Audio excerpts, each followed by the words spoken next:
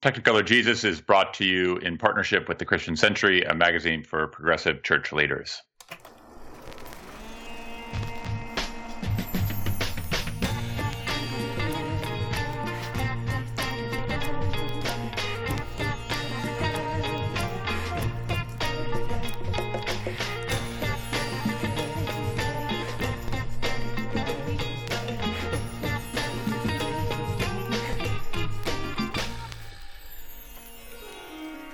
Welcome to Technicolor Jesus, where we talk movies and pop culture with an eye for pastors, preachers, and Sunday school teachers. Today, we talk Spotlight. We go back to Boston, and I'm Adam, and I'm a scholar and minister and writer in Pennsylvania. My name is Matt, and I'm the pastor at University Presbyterian Church in Austin, Texas.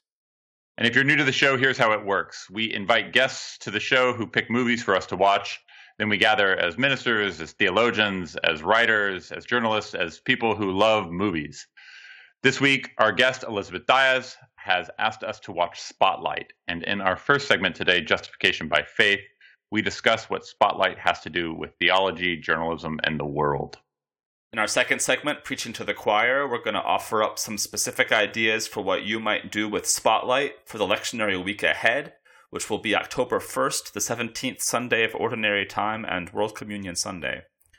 Finally, we'll offer up some postludes, preacher thoughts from each of us on something else we're watching or following. But before we begin, let me introduce our guest today. Elizabeth Diaz is a journalist for Time covering politics and religion, and with those two beats hasn't had much to do over the past year. This week, she wrote the cover story for Time International about the possible ethnic cleansing of the Rohingya Muslims in Myanmar. She's also the editor of the book, What Did Jesus Ask?, which is found wherever quality books are sold. Elizabeth, thanks for being here. It's great to be with you guys. So let's begin. The 2015 movie Spotlight details the Boston Globe's reporting on the Catholic Church's systematic covering up of sexual abuse by priests. Directed by Tom McCarthy, Spotlight won the Academy Award for Best Picture in 2015, and though I treasure Mad Max Fury Road, I think Spotlight deserved its win. In an era of movies where the stakes seem manufactured and the violence needless, Spotlight feels a little bit like a throwback. It's a movie about reporters wearing out their shoes, searching for answers. No bullets, no showdowns, no death threats, just a slow, systematic uncovering of the truth. The obvious progeny of All the President's Men, Spotlight takes on its own personality by exchanging one massive institution for another, the federal government for the Roman Catholic Church. It also does an admirable job showing us the stakes of silence by our institutions. The movie really shines when the reporters are forced to wrestle with questions of truth, failure, and complicity. Now, Elizabeth, as a reporter who covers religion and politics, this movie seems appropriate. But rather than assume your reasons for choosing this movie, I'll let you talk. What draws you to the movie, and why might it matter for folks? Thank you. Well, I, of course, saw the movie when it came out and then watched it again recently. And it's been on my mind a lot in the last year, especially as America as a country is thinking a lot about the role of the media in how we understand truth and how we seek truth and what true stories really are and what that really means. So I covered the religion and politics intersections of the 2016 presidential campaign. And this was something that this tension about what the role of journalists really is came up all the time, right? And especially as conversations about fake news and real news came up, it became really clear that there isn't trust in the institution of the media, and journalists, even when you find an actual fact and point out something that is true, that isn't something that is believed. And when I speak around the country, I get this question a lot about, like, why should we trust the media when there are different sources that have direct lines to people and that have their own narrative that they want to promote. So I think as a country, and really as a global community. We're in this time of having to choose how we tell truth and how we hear truth and who we trust. So I imagine this is a conversation happening in local communities, and that would mean in churches around the country too.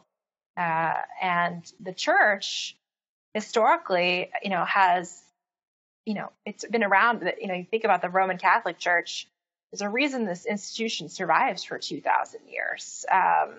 And one of those reasons is that it has positioned itself as an arbiter of truth and a teller of truth. And so how that can sometimes be questioned or fallible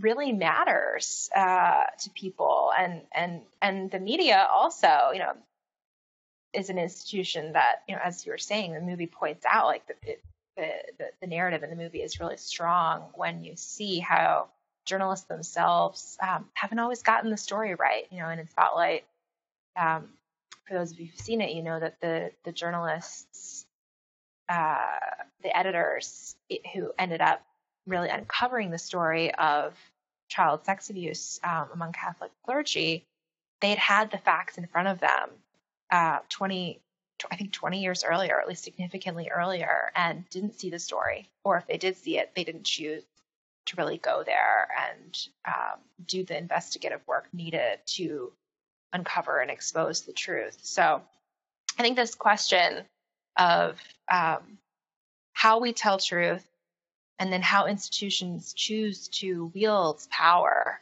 those things really, really matter. Right. It's a stunning realization when all of the evidence that they need to make and write this story is found in the walls of the Globe, right? Like It had all been sent to this place, and at some point they should have seen the story. And similarly, like everything is in the library of the Globe for them to make this story, and everything is in the library of the Catholic Church for them to figure out what's right and what to do.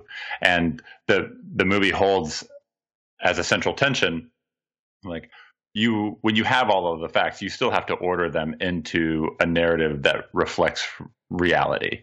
And that's harder than it looks. It actually takes a lot of effort and a lot of time and a lot of courage in order to do that.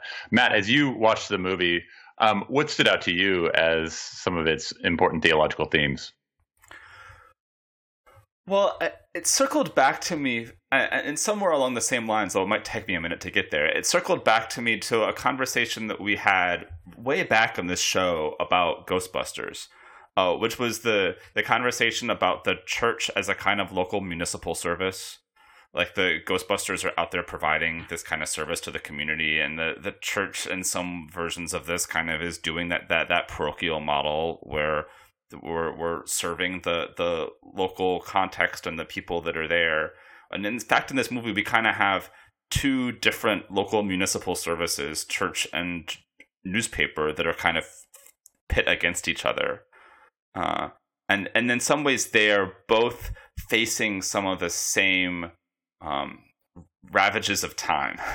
That the church has changed even before this scandal starts in the film, and the newspaper industry is changing too. So we have the Sunday sermon that we hear a glimpse of, where the pastor worries about the World Wide Web, and then like a shot of the Boston Globe building with this huge AOL billboard in front of it. The whole frame of the movie is this opening conversation between Robbie, Michael Keaton's character, and the new publisher in town, who says, I want to make this newspaper essential to our readers. And Robbie says, I like to believe that it already is. There's a question of kind of what do these institutions have to do, both of them, to be essential and needed as the world is changing around them. And they both kind of failed. I mean, in different respects, clearly, and to different scales, but there's a sense in which, yeah, of course, the church has failed on this colossal scale. It is, but the newspaper has failed too, as you already pointed out. And I think that's what makes the movie work really well for me, is the way in which it kind of cuts against its own self-righteousness. We're not just called to believe in journalism as an institution. We're called, because journalism can also fail, we're called to believe in truth. And so I kept thinking about, in the early part of the 20th century, there's a kind of mission statement was written for the social gospel movement called The Great Ends of the Church, which has been included in the Presbyterian Book of Order for a number of years. And one of those great ends of the church is identified as the preservation of the truth. And it always, I think it throws folks in my congregations when we talk about this, because it feels like, as Elizabeth was talking about, like the long role of the Catholic Church has been as this arbiter of truth, and is this document claiming that the church is meant to be that arbiter as well. It's kind of weird to consider that this would have come from the lips of actually fairly progressive Christians at the time. Because that preservation feels like a conservative act, and truth almost feels like it's been out of fashion in progressive circles. But what I like about it, and what it kind of resonates for the movie here with me, is like it's a belief in truth as like an abstract concept, as a force, as something that still matters, that comes like inevitably and irrefutably. That it takes work, but it's there. I found that really comforting. Even as the movie kind of ravaged me, I found that insistence very comforting, especially in 2017. So I think Can I jump in? Yeah, jump in. One of the things I was really struck by was the lawyer, Garabedian, in the movie, who represented victims and their families. And one of his lines was, when they're talking about, why didn't the Globe see this story for a while, and he says, it takes an outsider to see the truth. Mm-hmm. And I thought that it's not that these two institutions, the media and the church, are on the same moral equivalency. I wouldn't agree with that. I think in one case, the church was actively trying to cover up something that was true and to hide it, and another institution just didn't see it at the time, and then when it did see it, went after it and sought the truth, right? So I want to be very careful not equating them in that way. But this idea that an outside voice is needed to come in and to expose truth and to be able to see something more clearly, I found that to be very provocative, right? I mean, that is probably as close to prophetic voice as one could get. I agree. I think the movie is setting up both of these institutions as capable of forces for good and or evil, or, I mean, in the same way that I think, like, theology of the 20th century, for instance, Reinhold Niebuhr would say, like, we shouldn't automatically put our faith in institutions, whether that institution is a newspaper or whether it's the church itself. Sure. Because the possibility for these places to believe themselves the arbiter of truth and go awry is always present. Moreover, to your point, Elizabeth, I think that what's interesting about the journalists in this movie is that they still feel the weight of the question that comes at the very end, which is, what took you so long? Without letting that be a totally debilitating question in their search, right? Which I feel like has the ring of true humility, which is to say, they are a part of Boston. They are part of the social fabric of a particular community. They themselves recognize themselves as a spotlight, as a place, as a group of people who can shine light so that the world might see truth. And to the extent that they do that, they're proud of it. To the extent that they fail to do that, they also feel the complicity in it. And I feel like that's a very human and humble way for a group of people to look and to feel. And it's something that I wish more clergy wrestled with. And the clergy in this movie don't actually wrestle with that. No. Which is, there's never a moment where the clergy wrestle with what took you so long. Right. And I wish they did.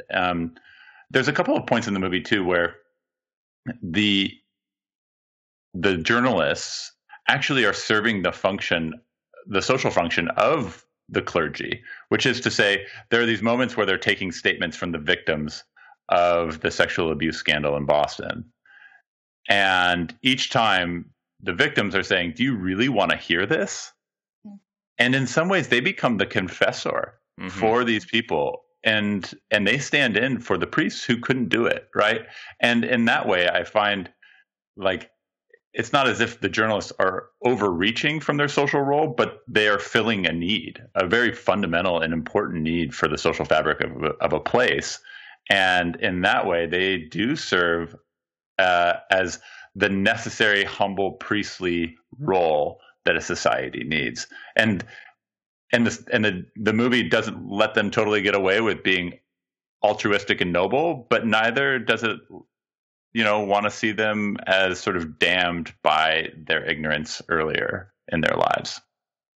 Elizabeth, as you watch this movie and in the day-to-day work that you do, are there places where it sort of rang true as someone who's both trying to uncover the truth, but recognizing that perhaps the world, the audience, the reader doesn't want to hear your truth? Yes. Oh, gosh. Well, one, I've covered everything from presidential campaigns to I've spent a couple of years really just doing Vatican coverage, and then religion and society coverage in the U.S. And I have found that covering the Vatican and then covering religious institutions, right? I've done it. I remember doing a series of articles about Wheaton College in Illinois, an evangelical school, when they had what essentially became a huge national story about a professor, their only Black female tenured professor, who made a statement in support of Muslims and then ended up essentially getting forced out of the school. And so between that and watching how the Vatican operates, religious institutions I have found to be some of the absolute most difficult to deal with in terms of obtaining facts, because there can be many reasons for this, but it has seemed to me that the narrative matters so much sometimes to them, but getting, journalism is described sometimes as getting the best possible obtainable version of the truth. And you can argue all you want about how to connect the facts and, draw different constellations between them, but you only can, there's one set of facts. And that's why uncovering them matters so much, because new data points can radically change how something is understood.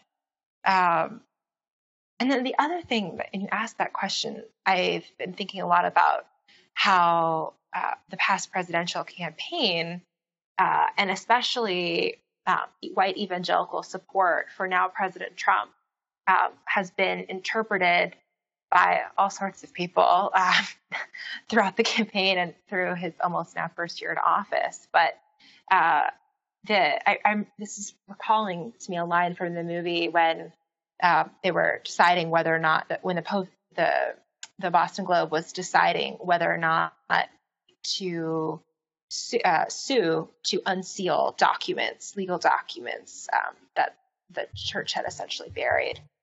And that, had to decide, are we going to sue the Catholic Church? And the publisher said, or I think it was the publisher, somebody said, do you understand what this is going to do in this town?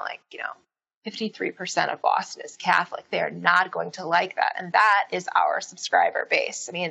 The financial stakes were enormous for the Boston Globe to do this. And that is something like as I'm watching now how religious communities in the U.S. are responding to hard stories about the White House and the president, when new things are uncovered that are unpopular, the reaction has been often, don't trust instead of turn to question oneself or to question one's community or to be open to the possibility of something not fitting into your narrative. And so then we're seeing things like increased reliance on openly sectarian or openly, quote unquote, evangelical publications or Christian publications or Catholic publications, right? Something where there's something beyond just the facts and the truth itself that people want to, or say that they can trust instead of that. And so it's a very divided. I mean, we're not united based on reality at all. I mean, reality is dividing more than ever. I think what's really interesting is that as reality is getting divided, the standards that publications are held to produce something that counts as truth go up. And I think that this movie begins to show that. There are these moments where they have to decide, do we publish now or do we wait? Do we publish now or do we wait? And they keep waiting so that they can have a maximum effect. But every one of the reporters seems to know that in this waiting, they continue to endanger more lives. And that it's a very hard moral equation. And so that when the standard goes up to be understood as truth, we actually endanger people. And I'm wondering, like, how do we as a larger society face that very difficult difficult qualification that we've laid upon people that we asked to speak truth? And moreover, like, is that fair to the vulnerable among us? Well, and then on top of that, the current media environment is that speed and, speed is tantamount. I mean, or paramount. It's like, it just matters more than anything. And being first on a story is sometimes becoming more important than being right. And, when the metrics or financially, right, when the financial stake is, how many clicks does something get? How much engagement does it have on your website? How much are people sharing it? And then that, imagine if that had happened. Imagine if this story, it's impossible to imagine today's media environment, like what that would have done to most likely to the timeline of publishing for the Globe then. Yeah, I don't know how they would have handled that. There is some sense of that competition with how the Herald plays in this movie and the way that they're trying to get to press first. But I do think I never felt like I was more in a kind of throwback film than at the very end when you see the shots of the newspaper on the presses, which is the kind of narrative climax of old journalism movies, where once the story has gone to bed, then we've achieved the thing that we set out for. But it seems like 16 years later, I mean, and then in the original story, it does kind of work. I mean, it does throw the Boston church into scandal. It does dismantle a number of the places of hierarchy and bureaucracy. It has this wide-ranging effect. But it makes me wonder how that story about journalism's search for truth plays out now. Because, it's, as you've pointed out, it's not necessarily enough to write now a true story. It gets lost in a landscape that is divided and doesn't always want to hear it. And it seemed like part of the reason that this story works here in the film is this implication that kind of everybody already knew it was true. Mm-hmm. They expect protests, but instead they get calls saying, also me, this is also my story. Yeah, that's the most profound part of the movie to me, is that at the end, it's not just that the newspaper goes out into the world, it's that it solicits a response of also me. Right? Like, I think that's such an important point, Matt. No, I completely agree. Because there's a difference between, so you ask about, like, what does it mean to shine the light on something and to reveal something? And I think I don't think this movie is in some ways exactly doing that. I mean, it is, because they're putting the story together, they're putting the facts together, they're assembling the record, and that is incredibly important. But I do think there's this undercurrent, like everybody already knows it, and we've kind of all agreed not to talk about it, and that makes it have this traction that I wonder about with the stories that we don't know, or the stories we actively don't want to know. Well, it gets at the power of just naming something. Yeah, sure. And that, being able, there is no substitute. I mean, the most powerful stories are the ones when something is just actually named and seen clearly and not confused by all these things that distract or hide actual facts. And those are so technically difficult to do. I mean, and I really appreciated the process, actually, of them showing along the different ways how hard it is, because it is true, especially when you're doing that level of investigative work, that, that bigger goal could end up being undercut and the whole project undermined without that editorial guidance at the top, right? I mean, that was invaluable for the effect. Well, I don't think we've exhausted this movie and its themes. It's such a rich and manifold text, and we could continue to talk about it. But let's move on to our lectionary week. But before we do that, we are grateful for our partnership with the Christian Century, and we want to guide your attention to some of the great work they're doing.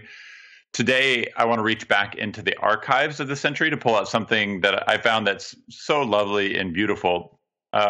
Reinhold Niebuhr used the pages of the Century to talk about just about anything he wanted. As you comb back through the archives, you'll see that the editor of the Century would give him as many inches as he wanted, and he frequently took all of them. That said, after his death, his wife, who was a scholar in her own right and the head of the religion department at Barnard, wrote a little bit for the magazine as well. And I want to point you to an article by Reinhold Niebuhr's widow, Ursula, called Letters to Reinhold, Eating Dill Pickles in Paradise. She takes this little appetite of Reinhold's and spends it into something really quite rich and lovely. And it's totally worth reading. You can find a link to it on our show page.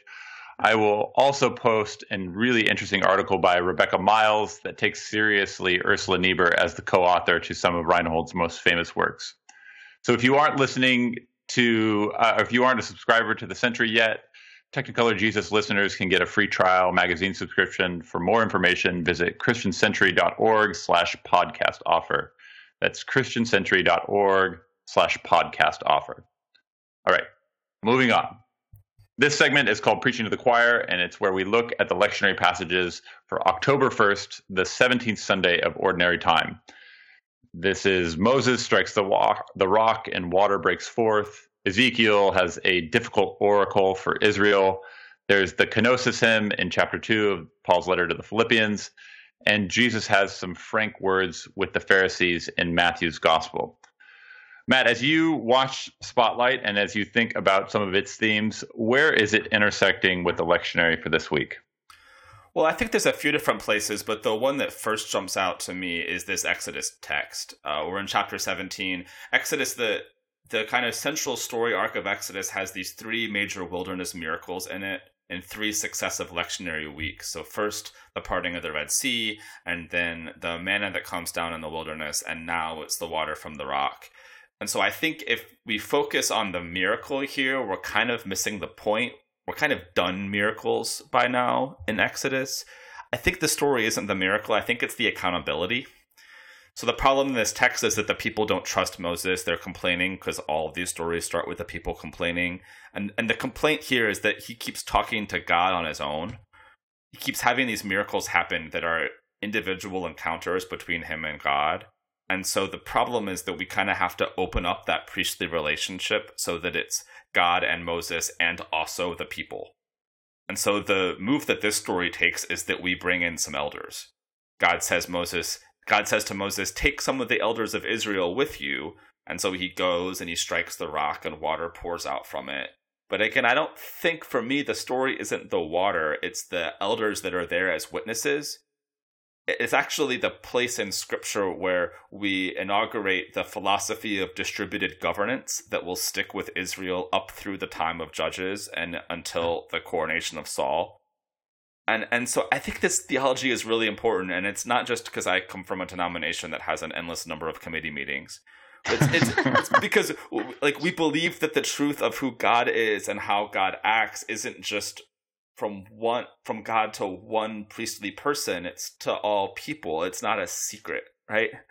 And to me, this is like right at the heart of one of the things that Spotlight is doing. It's opening up that relationship because we're distrusting naturally and importantly the ways in which theology or God or religion or church are handled in secret.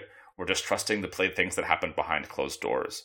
This is a text that's super anxious about closed doors. So we say, take some of the elders with you. And it's the first step in creating good, healthy church communities. And I think, there's some pretty, for me, that's some pretty clear connections that are helpful to wrestle with. So Elizabeth, as you work in journalism, how does this movie change if it's just one person seeking the truth? Because I think with Matt's comments and this idea that like this work is collaborative, how do you see your work as a sort of collaborative search for the truth rather than just one person's search for the truth? Well, I was just thinking about what Matt was saying about the role of the elders. And as I'd been thinking, when you guys have mentioned the lectionary text, I'd already been thinking about this idea of the role of the outsider that Spotlight really highlights and brings up. It takes an outsider to see the truth. And, Matt, you were just pointing out a great connection to that I hadn't even thought about with the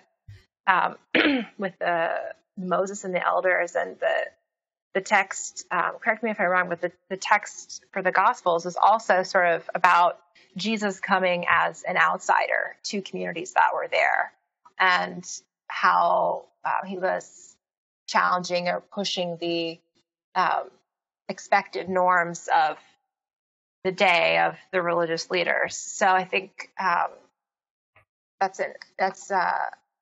I think it's probably easy, sort of 2,000 years after a story, for example, was Jesus has been told, to think like, oh, well, Jesus was always there. But this idea of like change happened because people started listening to an outsider is really significant. Yeah, I mean, and the idea that there are a number of outsiders on that team, which is pretty interesting. So where the Mark Ruffalo character, Resendez, he's Portuguese, and Boston has a very interesting, the Cape especially has a very interesting Portuguese history, but really Boston and the machine there is run by Italians and the Irish. And so he sort of is an outsider.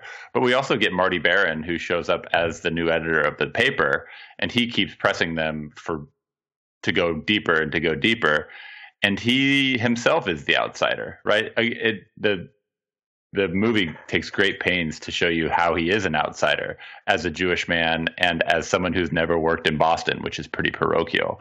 So over and over again, you keep getting these outsiders. And it's only when Robbie, who is this sort of consummate insider, right? Who's went to BC High and and still knows everybody in Boston in the Catholic world.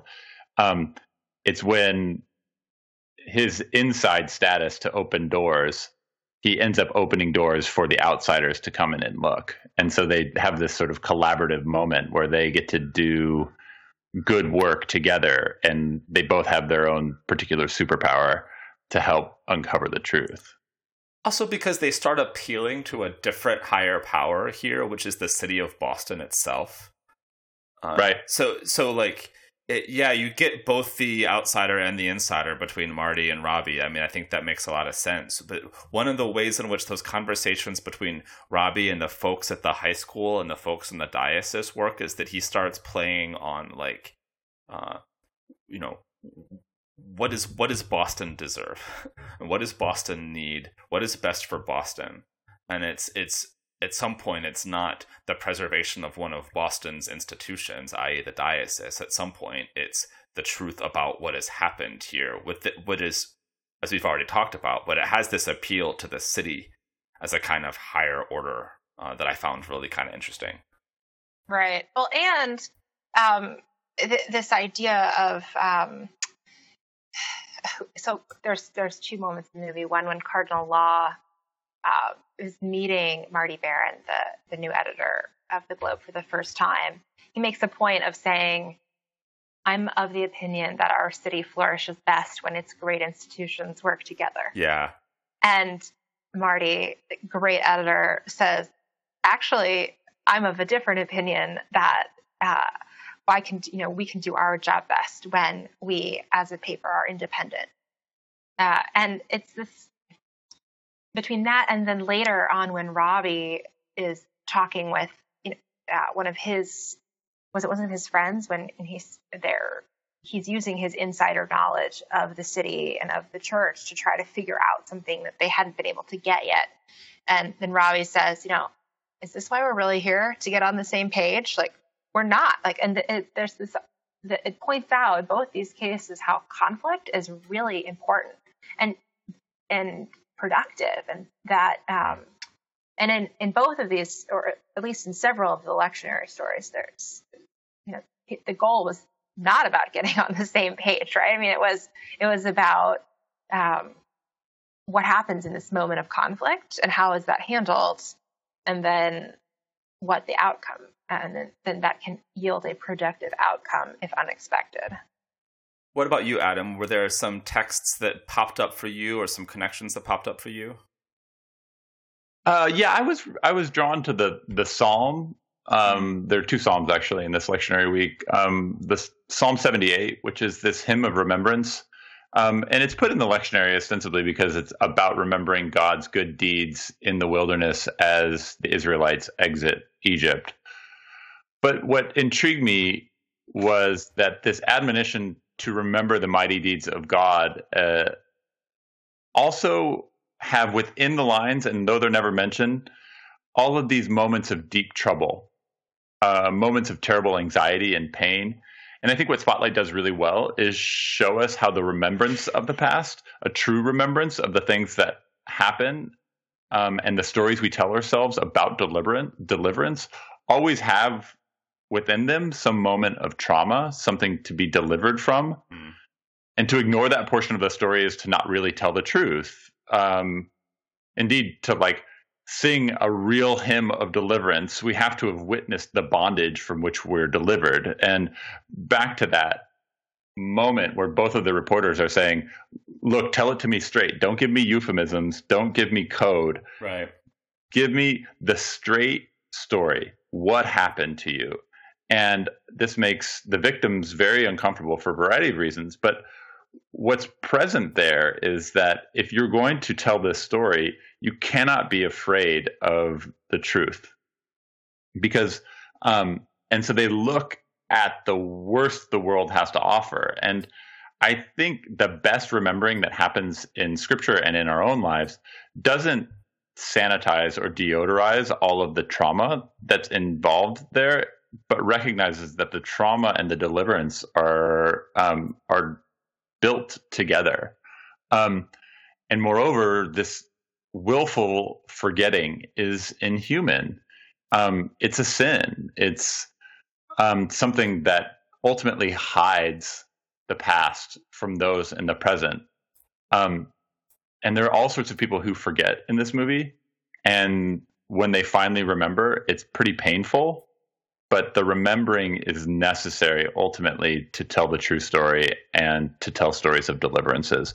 So I was thinking about Psalm 78 as this hymn of remembrance of God's mighty deeds, but also realizing that if we're going to tell these stories, we can't leave out the bad parts about our lives. Yeah, and I think actually the Ezekiel text kind of pairs interestingly with that.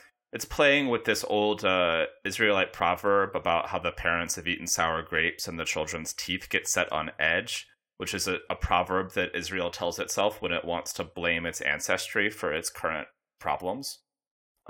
I mean, this is pretty familiar to me as a member of the institutional church, because we like to blame boomers or Greatest Generation folks, or like any of the ancestors that came before, for whatever the current plight of the church is. Yeah, it's my love language. Yeah. I'm just so good at it. I mean, politics doesn't know anything about right, that. Yeah, sure. So. But like, God is so done with this proverb, right? Like, God is done with it and is like, look, you've got to take some accountability for your own stuff. And you've got to recognize that, like, the sins we're talking about aren't sins of yesterday, they're sins of now. And I think the movie does some interesting threading with that. The most for me is that image of the lawyer reading the story on the front page and then walking into the meeting with the new victims.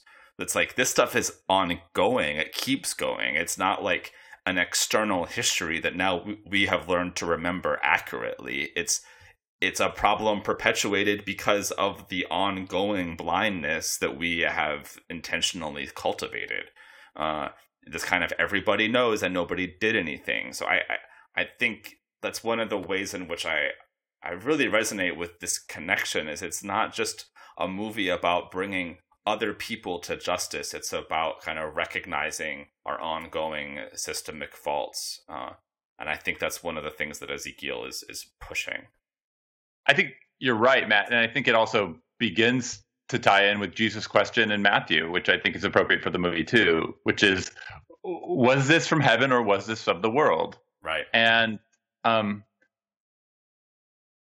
I think Jesus is using this to make a larger point, but I want to just stay with that question for a second, which is, for so many of the abused, they were caught in the grips of exactly this question. If this person is God, as people say over and over again in the movie, like the priest, why didn't I say anything? Well, the priest is as God to me. What does that mean? But if it's from her earth, then how will that play with everyone else who believes that the priest is already God? And it's such a tricky and sort of stuck moment to be in. And I wonder how, like, the moment when it's a stuck moment for the clergy too, because on the one hand, I think that this movie really unveils the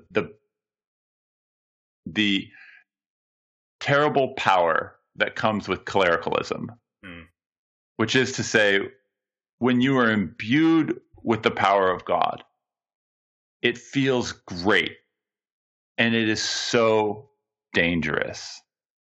And one of the essential and insidious temptations of all of ministry is to believe you are God.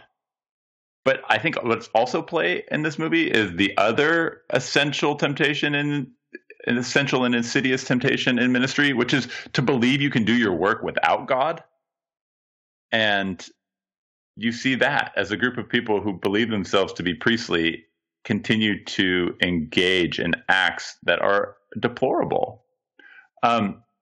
So I think Matthew's gospel and Jesus in it is getting to the heart of something very serious about what it means to be a minister who has power, but may not have the necessary faith to use that power well. Well, I think on that note, we are probably at time for us to move on. Unfortunately, that means saying goodbye to Elizabeth. Thank you so much, Elizabeth, for taking the time to be with us. Again, Elizabeth Diaz is a correspondent for Time Magazine, writing about religion and the world, and you can read her new piece in Time International on the ongoing situation in Myanmar on the shelves right now. Thanks, Elizabeth. Thank you so much for having me. Now it's time for our last segment. This is called Postludes, and it's just a chance to get another little preacher thought from each of us on something else we're watching or following. But before we jump into this, Matt, I have to ask, we watched a Boston movie. There are so many good Boston movies. Give me your 3 favorite Boston movies and another reporter movie that you love. 3 favorite Boston movies. There are a lot of good Boston movies, but they all seem to kind of, I was thinking about this, so many of them kind of revolve around the same tropes. So, like, the ones I would love would be like Good Will Hunting, Mystic River, The Departed, maybe The Fighter. It's all like movies that have some combination of Matt Damon, Marky Mark, and Ben Affleck in them. And like Spotlight is in there, but it's like the exception to the rule. Do you see Gone Baby Gone? I did see. It's the same genre. They're all this like. It's the same genre. I just prefer it. I think it's great. There's this kind of like South Boston crime mob genre thing that Good Will Hunting is even almost a part of. Even though it's not a crime movie, it's got that Southie identification in it really strongly. And so I still love Good Will Hunting. Like I'm kind of a Good Will Hunting fanboy, so I would probably pick that one out of the pack. And it does something a little bit different. It's trying to do Southie and Cambridge, which I think actually works for people who live in Boston. That makes sense. Yeah, I watched that movie again when Robin Williams died, and it totally worked on me. I mean, I'm still kind of a fan of that. What about you? I think that Good Will Hunting's on there. I love Gone Baby Gone. I think it's probably the best of that genre. I don't prefer The Departed. I think it's kind of boring. And there's an old Boston gangster movie called The Friends of Eddie Coyle that I love, that I think is just superlative. And as far as reporter movie, His Girl Friday is top of the pack, man. Yeah, I mean, a really substantial movie. I mean, it's a little lame to say Citizen Kane. I feel like Citizen Kane is kind of one of the paradigmatic reporter movies, and what I love about it is that it doesn't end with a montage about newsreels. Right. And it has a more complicated relationship to the effect of truth than these movies where, like, the victory is that just we have told the story without any questions about what the effect of that story has. But I still love All the President's Men, to be sure. I'm glad that we got another dose of a Bradley in here. Would you rather be played by John Slattery or Jason Robards? I mean, I think probably John Slattery. Like, I really? feel like, yeah, because he's just got cool. Yeah, he's really good in this movie too. You know, the Bradley family's doing fine. But my favorite narrative about journalism is clearly the 90s sitcom News Radio, though. And so ideally, I would be played by Phil Hartman. Okay, that's fine. So let's get to our postludes. Matt, what's your postlude for the week? Is it News Radio? It's not. It should have been, but it's. I think it has been in the past. I think if we comb through the archives, we would find News Radio represented somewhere. It's not impossible. I'm actually less obsessed with that show than the last 30 seconds would lead you to believe, dear listener. Okay, so my postlude is Spotlight is kind of a movie about kids telling their parents that they don't go to church anymore. Especially Rachel McAdams' interaction with her grandmother. And they have there's this confessional moment where the reporters talk about how they're all lapsed Catholics, which is clearly like something that's gone on before the sex scandal. It's generational. It's not just a result of this malfeasance. It brought up for me some similar work in what I think is this summer's best movie, which is now on iTunes, which is Kumail Nanjiani's The Big Sick. Some of our listeners may have seen it, but for those who haven't, I want to commend The Big Sick to you with my whole heart. The movie is the real story of comedian Kumail Nanjiani from Silicon Valley and his now wife Emily Gordon, who's played by Zoe Kazan. It's like the romantic comedy that starts with their meet cute, but then it gets encumbered by a couple of things. One of them is the cultural expectations of both of their sets of parents. Religion plays pretty heavy for Kumail's Pakistani family, who has been setting him up on very chaste dates with all of these potential prearranged marriages. And then, of course, we get the other encumbrance, which is the titular Big Sick of the movie, in which Emily falls into an unexpected coma, and Kumail has to engage with her parents, who are played by Ray Romano and Holly Hunter, both at the top of their game. And Ray and Holly are not thrilled to have their daughter dating somebody of a different cultural background, which means that this is a romantic comedy, but it's also got a lot of drama in it. It's also a film about the kind of unwritten boundaries between us, and it's also a movie about sickness and death and bodies and what matters and what doesn't matter. It's based on their true story, and I loved everything about this thing, and everybody should go watch it. End of rant. Except to ask, Adam, did you see The Big Sick? No, I haven't. I'm waiting for a time where I can rent it. I can only buy it on iTunes right now. Okay. And I don't think I'm going to buy it. But I'm really looking forward to watching it. Have you seen Crashing by Pete Holmes? the show on HBO? No, I have not. You've talked about it on this. You've definitely talked about Crashing on this show before. Yeah, I have. Good. Okay. It's good. But he and Kumail Nanjiani are really close. And what I like about both of their works is the ways in which religion is taken seriously in their work and sort of mined for humor, but they're not angry about it. Yeah. They seem to recognize its value in their background, even if it's not the sort of driving force of their identity. So I appreciate that in both of their comedy. Yeah, absolutely. Adam, what about you? What's your postlude for the week? So are you familiar with the music of Ralph Vaughan Williams? Does that mean anything to you? I mean, I program music for a church, so yeah. Right. His name's everywhere in our hymnals. He composed a whole bunch of hymn tunes. He arranged 1 million hymn tunes. He arranged like all of the hymns in our hymnals, and he wrote harmonies and things. Anyway, he's an important English musician. And among his most famous compositions is the song "The Lark Ascending." And my wife Christy told me this story this week, and I just really love it, which is that Williams was inspired by George Meredith's poem of the same name, "The Lark Ascending."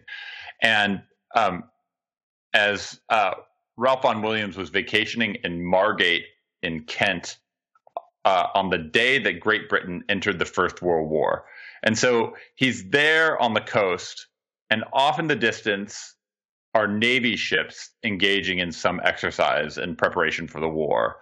And so he's walking around on these cliffs, and he's looking at birds, and he's thinking of Meredith's poem, and he starts to write melodies in his little notebook that are ultimately going to become The Lark Ascending. And in the fear of entering war, a well-meaning British citizen sees William writing things in a notebook on a cliff with Navy ships off in the distance and makes a citizen's arrest, sure that he's a spy. If you see something, say something, Adam. Yeah, if you see something, say something. They're so confident that he's a spy, compiling notes on the Navy's movement. And I'm taken by this story for a couple of reasons. But the first is how it shows how our deep insecurities begin to narrow our imagination, right? Like we can only imagine the worst when we feel insecure. But more, I'm also taken by the courage of Williams to like write music about birds as his country's entering a world war.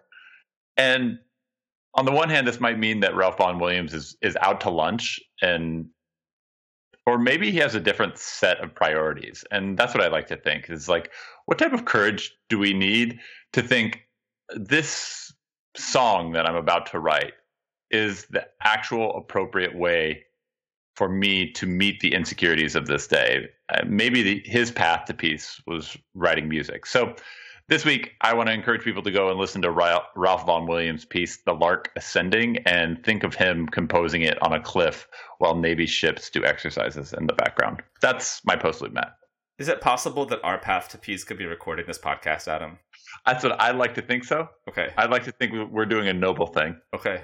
I'm gonna feel a little better, and I don't even necessarily mean that sarcastically, but I'm not entirely sure. Okay, so that about wraps it up for this episode. We're not quite done yet. Next week, we have another special guest joining us, Aisha Brooks Lytle, and she's here to tell us about herself and her pick for our next conversation. Hey, Adam and Matt. This is Aisha Brooks Lytle. Don't forget to watch my favorite mid-90s movie, The Last Supper. I can't wait to talk about table, hospitality, and what it means to gather. Talk to you soon. Matt. Adam. I've never heard of this movie before. I don't think I have either, but I'm intrigued. Yeah, me too. So let us end with some special thanks, of course, to our friends at the Christian Century and also to Garrett Muskowski, the sound wizard, who's doing a lot for us right now. Our new music was composed by Bobby Brinkerhoff.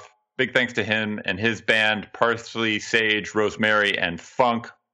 Matt, I'm glad that we were saving the world together again today. Thanks for being here, man. Yeah, you too. Thanks, Adam.